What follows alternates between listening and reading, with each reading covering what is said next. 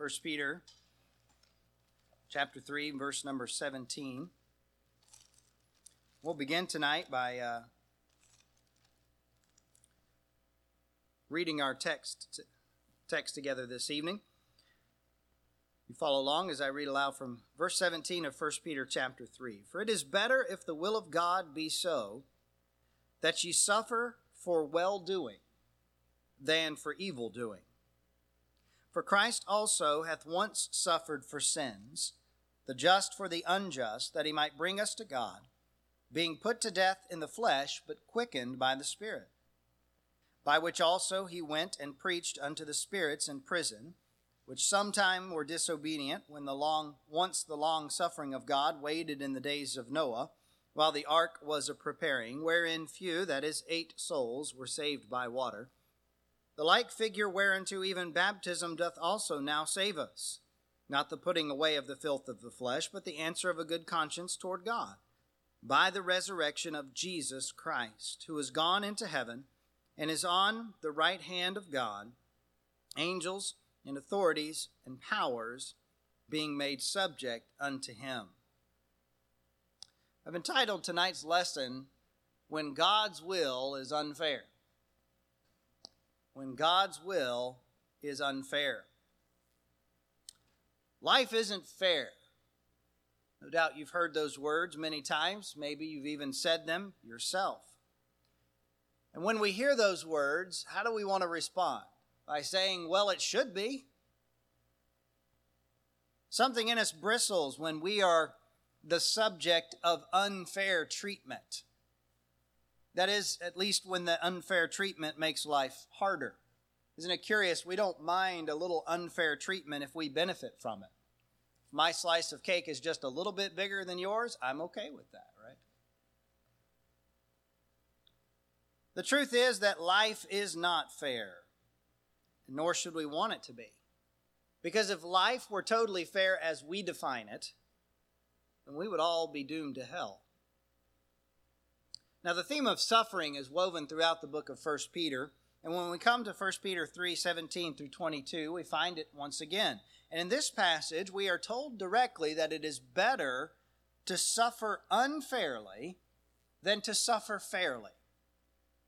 Suffering fairly means that you've done something wrong and you deserve it. Suffering unfairly means that you did not do anything wrong to deserve it. But if that kind of suffering is God's will, then it is the best thing for us. Now, that's not an easy truth to accept when we are experiencing the unfairness. When we're receiving that unfair treatment, we don't automatically think, oh, this is great, this is good, this is the best thing. So to help us understand the benefit of unfair treatment, we're reminded of what Jesus did for us. It was God's will for Jesus to suffer for our sin. Was that fair? No. But it was right. And it was good. So the next time you find yourself in a position where God's will seems unfair to you, remember that Christ suffered for your sake, and follow his example of patiently enduring unfair treatment.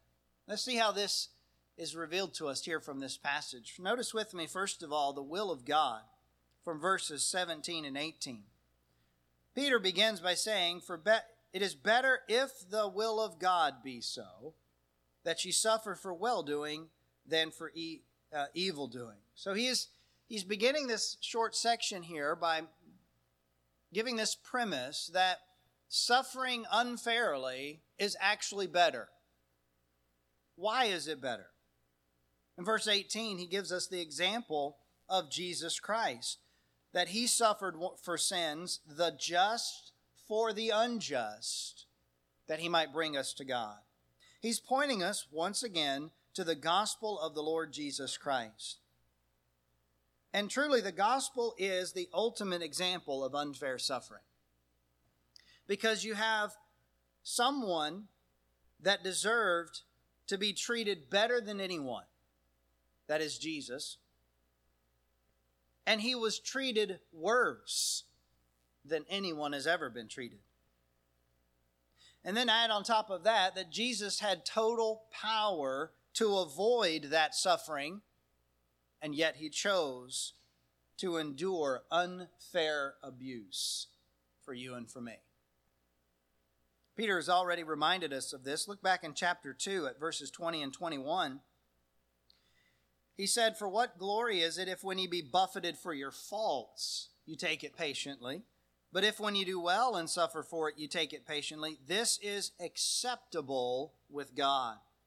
For even hereunto were ye called, because Christ also suffered for us, leaving us an example that we should follow his steps." Peter says, back in 1 Peter 3, verse 18, that when Christ suffered, it was the just suffering for the unjust. Christ is the just one. That is, he is perfectly righteous. He's perfectly right. He is the sinless Son of God. We are the unjust. We are sinners. We deserved punishment for our sins. Ezekiel 18:4 says, "Behold, all souls are mine. As the soul of the Father, so also the soul of the Son is mine. The soul that sinneth, it shall die." That's what we deserve. But Jesus Christ, the sinless Son of God, the Bible says of him that in 1 John 3:5, "And ye know that he was manifested to take away our sins, and in him is no sin." Never has there been a more unfair punishment than what Jesus took for us. Peter says in verse 18 that Jesus did this that he might bring us to God. We were the sheep that had wandered astray. We were alienated from God by our sin. But Jesus took our punishment so that we could be reconciled to God. That's the idea of bringing us to God. God the Son came to us so that he might bring us to himself. Think about the importance of this statement here. Over in 2 Corinthians chapter 5, verses of Scripture I refer back to often because they say so much about what the gospel really means. Verse 20 says, "Now then we are ambassadors for Christ, as though God did beseech you by us. We pray you in Christ's stead, be ye reconciled to God. For he hath made him to be sin for us, who knew no sin, that we might be made the righteousness of God in him." As sinners, we cannot come to God on our own. Someone must do something to reconcile us. We were the ones who broke that relationship by sinning. And it was Jesus who took our punishment so that that relationship could be restored. It was not fair for Jesus to suffer for our sins, but that is the message of the gospel. But not only did he suffer, that's only half the story. Peter goes on to say that he was put to death in the flesh, but quickened by the Spirit. The other half of the story is that Jesus also rose from the grave to give us eternal life. He died for our sins, was buried, and rose again. That is the gospel.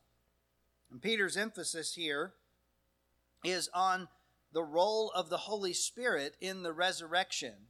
And that's in contrast to the human flesh of Jesus. He was put to death in the flesh, but quickened by the Spirit. His flesh died, but the Spirit is more powerful than the flesh, and it was through the Spirit that Jesus rose from the grave. And here's the wonderful truth, is the same Holy Spirit that raised Jesus from the grave dwells in every believer, guaranteeing eternal life. Romans 8:11, "But if the Spirit that raised up Jesus from the dead dwell in you, he that raised up Christ from the dead shall also quicken your mortal bodies by his Spirit that dwelleth in you." Christ's resurrection guarantees our eternal life. Now, his point here is that since Christ suffered unfairly for us, we should be willing to suffer unfairly for him if that's God's will for him. Notice that expression, if the will of God be so. We should not go looking for suffering. We don't look for persecution. But if it should come to us, we should not be surprised. We shouldn't get angry. We shouldn't shake our fist at the world and complain. We should accept it as God's will and rejoice that we can suffer a little for Him who suffered so much for us, if the will of God be so. But then notice secondly here, the waiting of God from verses 19 through 20.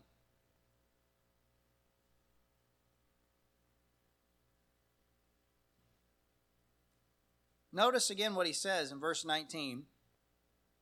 By which also he went and preached unto the spirits in prison, which sometime were disobedience, when once the long suffering of God waited in the days of Noah, while the ark was a preparing, wherein few, that is, 8 souls, were saved by water. Now, remember from earlier in our study of this book, when we were first learning how Peter communicated, it seemed like he liked to go on a lot of rabbit trails. But we learned that what he does is he actually kind of builds these truth pyramids. So he'll start with one point, and from there he'll build out into a lot of kind of interconnected truths. And so, no, he's not going on a rabbit trail here. What he's saying in verses 19 and 20 about Noah and the flood and all of that has everything to do with the topic at hand, which is suffering unfairly. So he stated that Jesus was raised from the dead by the Holy Spirit. He now reveals that Jesus also preached to souls in the Old Testament through that same Holy Spirit. This is what verse number 19 is saying. Listen to it again. By which, that is by the Spirit that raised him from the dead, he, that is Jesus, went and preached unto the spirits in prison. Now this is a verse of Scripture that is a little bit difficult to understand. We're going to try and simplify it tonight and come to an understanding of it. But it's given some people a little bit of, they sprained their theological brain sometime when they approach verses like this. I was telling the kids tonight that one of the ways that Bible scholars and commentators deal with verses like this, if you read through their commentaries, they just skip it altogether. We're not going to do that. We're going to try and understand what it's saying here. Really, the question is, who are these spirits in prison?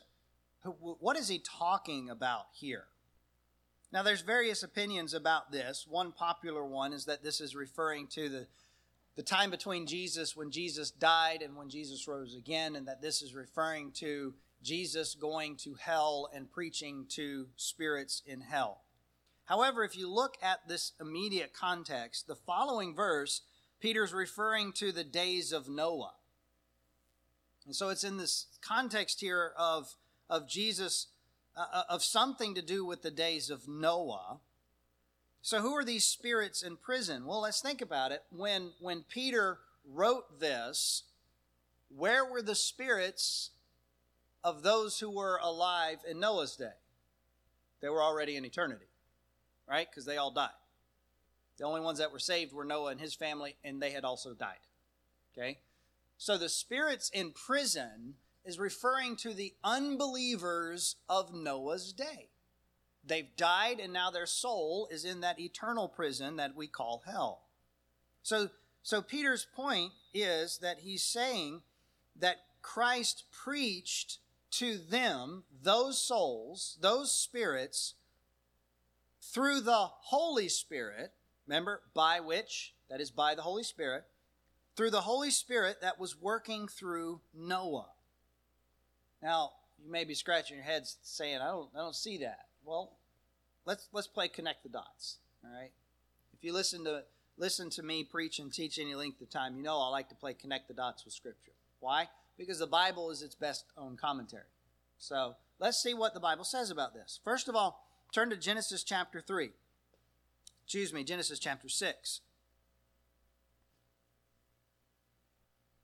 And I promise, if you stick with me, you'll see that there is a very big point he's trying to make here that ties back into the subject. Genesis chapter 6, this is the beginning of the story of Noah. Look at verse number 3. And the Lord said, My spirit shall not always strive with man, for that he also is flesh, yet his days shall be 120 years. Okay, from that verse right there, we learn a couple things. We know that from the verses around this, that the condition of the world was very wicked at this time. So this verse tells us that God's Spirit, the Holy Spirit, God the Holy Spirit, was striving with men. He was working to try and bring mankind as a whole and individually to a place of repentance over their sin. So we know that, first of all. Second of all, notice here that God gave them, from the time of this saying in verse number 3 of chapter 6, 120 years. 120 years time to repent. Now, what happened during that 120 years? Well, God told a man named Noah to build a really big boat. And it took him about 100 years to do that. Have you ever wondered what was Noah doing that whole 100 years? Well, a lot of it was spent building a boat. It's a really big boat. How many of you have had the chance to go to the Ark Encounter up in Kentucky? Oh, if you haven't gone there, put it on your bucket list. It is amazing. It is truly mind-blowing to see. They've done such a good job demonstrating just how possible it would have been for Noah to build the ark. But it was still a very big boat. So a lot of that time during that 100 years, he would have been just building the ark. But you know what else he was doing? He was preaching. You say, well, Genesis 6 doesn't say anything about that. Well, listen to 2 Peter chapter 2, verse 5. It says, and spared not the old world, but saved Noah, the eighth person, a preacher of righteousness, bringing in the flood upon the world of the ungodly. Noah was a preacher of righteousness. While he was pounding, he was also preaching. He was proclaiming what? Righteousness. So the spirit that moved Noah to proclaim that message was the same Holy Spirit that raised Christ from the dead. And turn back to 1 Peter chapter 1. 1 Peter chapter 1 and verse number 11, talking about the writers of the Old Testament, says, searching what manner of time the Spirit of Christ, which was in them, did signify, when it testified beforehand the sufferings of Christ and the glory that should follow. The same Holy Spirit that raised Christ from the dead, led Noah to preach what he preached, was striving with men in Noah's day, that is called the Spirit of Christ in 1 Peter 1:11. See that? We just played connect the dots. And what the picture draws for us is that Christ was proclaiming, preaching through the Holy Spirit to those unbelievers in Noah's day that they needed to repent and get right with God. One commentator summarizes it this way. They, this is the spirits that are in prison, they were men in the flesh when Christ preached to them by his Spirit, speaking in Noah. But after they were dead, their spirits were shut up in the infernal prison, detained like the fallen angels. So when he says spirits in prison, that's who he's talking about. The unbelievers in Noah's day who died in their sin. So for 100 years and more, while Noah was preparing the ark, wicked man had the chance to repent and be saved from the flood. This is Peter's point here, is that Christ gave them a chance. God is very long-suffering because he does not want anyone to go to hell. 2 Peter 3:9 says, the Lord is not slack concerning his promise, as some men count slackness, but is long-suffering to usward, not willing that any should perish, but that all should come to repentance. But sadly, not all do come to repentance. Not all turn from their sin and accept God. Not all make that change of mind that results in a change of direction.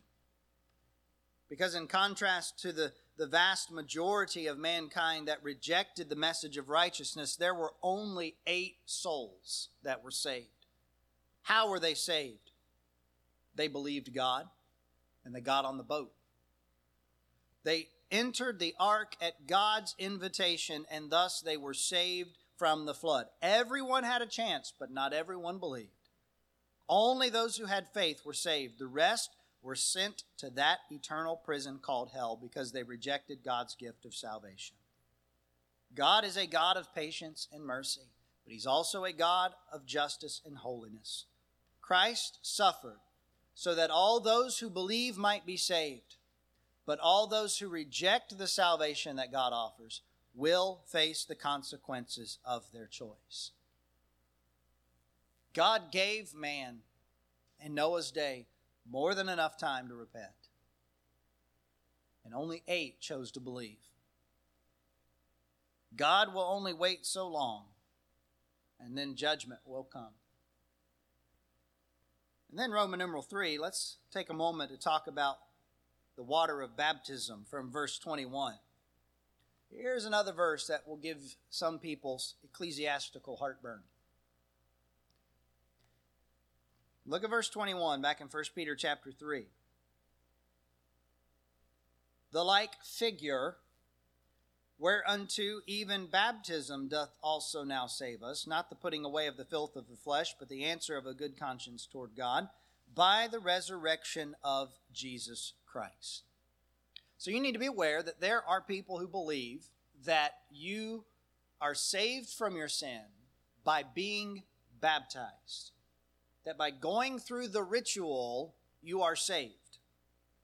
And people who believe that oftentimes will point to a verse like this one, if not this particular verse, and say, well, the Bible says, baptism doth also now save us. So that's why you have to be baptized to get saved.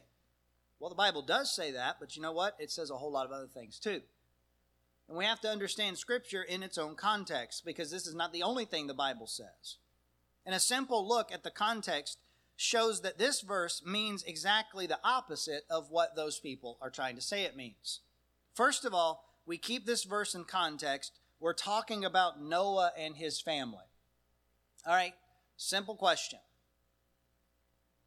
How were Noah and his family saved? You can tell me. Okay, by the ark. Many of you said that. All right, by the ark.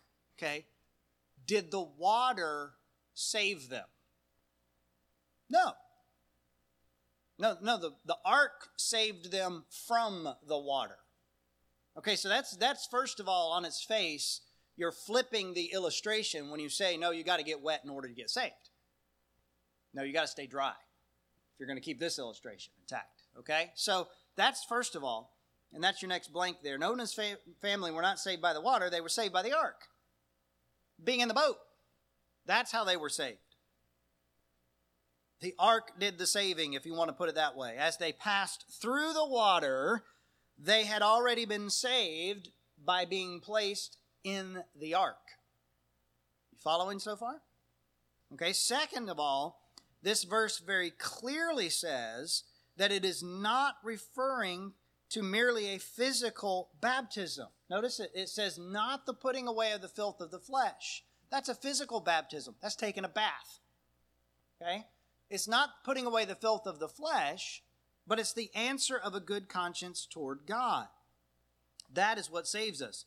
So, salvation does not come by being immersed in water, or poured or sprinkled for that matter, but it comes by placing your faith in God. Having faith in the gospel is what saves. And that should be followed by baptism. But the baptism is just a figure, it says. Notice that word, figure, the like figure.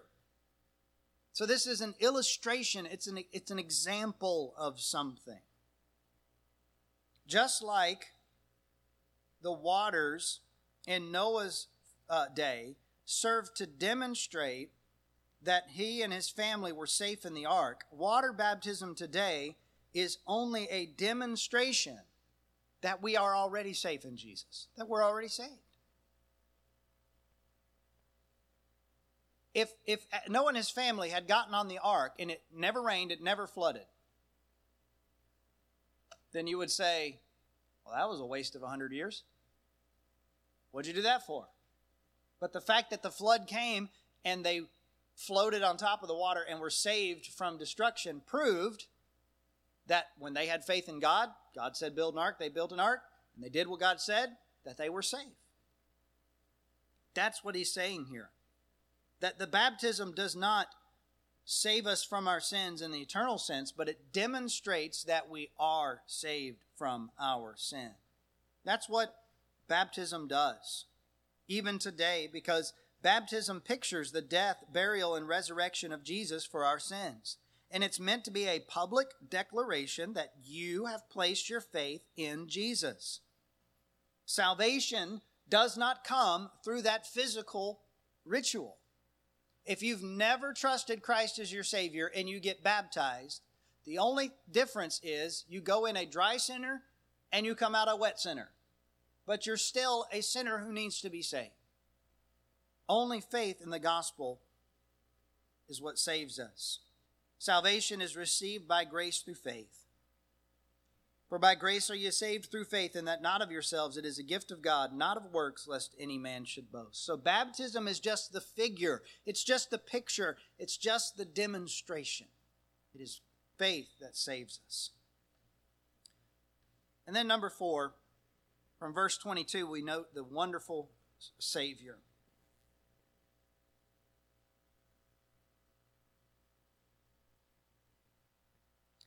It says in verse 22, of Jesus, who is gone into heaven and is on the right hand of God, angels and authorities and powers being made subject unto him. Now, Peter concludes this section by reminding the believer that the resurrection is not the end of the story either. Jesus died, yes. He rose again, yes. But then something else happened. And that is, he's gone into heaven, and he's on the right hand of God. After Jesus rose from the grave, the Bible tells us that he ascended back to heaven, where he retains his sovereign authority. Now, here's a word that you need to learn. The ascension is the word. The ascension is what we call the event when Jesus physically went up in the air through the clouds and then back to heaven. It's recorded for us at the end of the book of Luke and in Acts chapter 1 and referred to in many other places, such as we have seen here in 1 Peter chapter 3. And for sake of time, we're not going to go back and look at that, but it is a very important part of the story. One reason that it's an important part of the story is because of its connection with the second coming of Christ. In Acts chapter 1, when the disciples were standing there staring up into heaven, wondering what had just happened as Jesus ascended up away from them, an angel appeared to them and said, Ye men of Galilee, why stand ye gazing up into heaven? This same Jesus, which is taken up from you into heaven, shall so come in like manner as you have seen him go into heaven. It's a promise of the return of Christ. Jesus went up in the clouds, and he will come back again, first in the clouds and then to the earth. But Peter's bigger point here is what happened after Jesus ascended. And in the meantime, what is Jesus doing right now? He tells us that he's now on the right hand of God. That's pretty significant because the right hand of a king's throne was a position of honor. Remember when some of the disciples asked Jesus to grant their request, and he said, well, what is it? That's smart, by the way. Don't tell someone yes before you know what they're asking. What is it? What's your request? Oh, nothing much. Just grant that we might sit on your right hand and your left when you come into your kingdom. And all the other disciples got mad. Why did they get mad? Probably because they didn't think to ask the question first. No, because that was very arrogant of them to assume that they would receive the positions of honor. And when it comes to the position of honor by the throne of God, that is reserved for Jesus Christ alone. He is on the right hand of the throne of God. He's in that highest position of honor, next to the highest throne, the throne of God. Some verses you can look up later about this, Mark 16:19, Ephesians 1 and verse number 20. But let me read to you Ephesians 1 and verse number 3. Speaking of Christ, it says, who being the brightness of his glory and the express image of his person, and upholding all things by the word of his power, when he had by himself purged our sins, sat down on the right hand of the majesty on high. That's what Jesus did when he ascended back to heaven. And Jesus being at the right hand of God has very special meaning for us who are believers, we who are believers. Because while Jesus is at the right hand of the Father, he is interceding for us. He intercedes for us. Romans 8:34, who is he that condemneth? It is Christ that died, yea, rather, that is risen again, who is even at the right hand of God, who also maketh intercession for us. The best way I can think of to illustrate this is like a defense attorney. So if you're going before a judge, you've been accused of a crime, you hire an attorney to defend you. The job of that attorney is to prove your innocence. And that is what Jesus does for us. He proves our innocence. He declares that we are righteous through his blood. But Jesus being at the right hand of God also means that he is sovereignly ruling over everything. Notice how Peter states it here. He says that angels and authorities and powers are made subject unto him. Ephesians 1:21 says he is far above all principality and power and might and dominion, and every name that is named not only in this world but also in that which is to come. So what does all of this have to do with unfair suffering? This: the end result of Jesus' ultimate humiliation through unfair suffering is his total exaltation above everyone and everything else. That's the point. Yes, Jesus suffered unfairly. But because he suffered unfairly, you and I can be saved. And Jesus, because he suffered unfairly and endured that humiliation, received the ultimate exaltation. And Philippians chapter 2 says that at one day everyone's going to recognize that. Every knee shall bow, every tongue shall confess that Jesus Christ is Lord, to the glory of God the Father.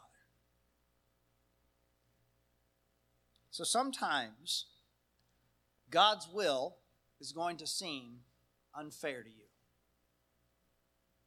You're going to be confused by it. And because you don't understand it, you'll be tempted to doubt whether it is truly God's best, truly the best. But remember that God's will is always best, and the gospel proves it. Just look at what Jesus did. That proves it. So believe that God's will is best, even if it seems unfair. Dear Heavenly Father, it is beyond us to understand fully why you loved us enough to send Jesus to die on the cross in our place, or why he would so willingly endure that unfair suffering for us. But Lord, we believe it. And when we are tempted to question the goodness of your will, may we remember that when we don't understand what you're doing is especially when we must just trust. We know you are good. We know that your will is best. So help us to accept it. Help us to have faith in you, we pray. And I ask these things in Jesus' name.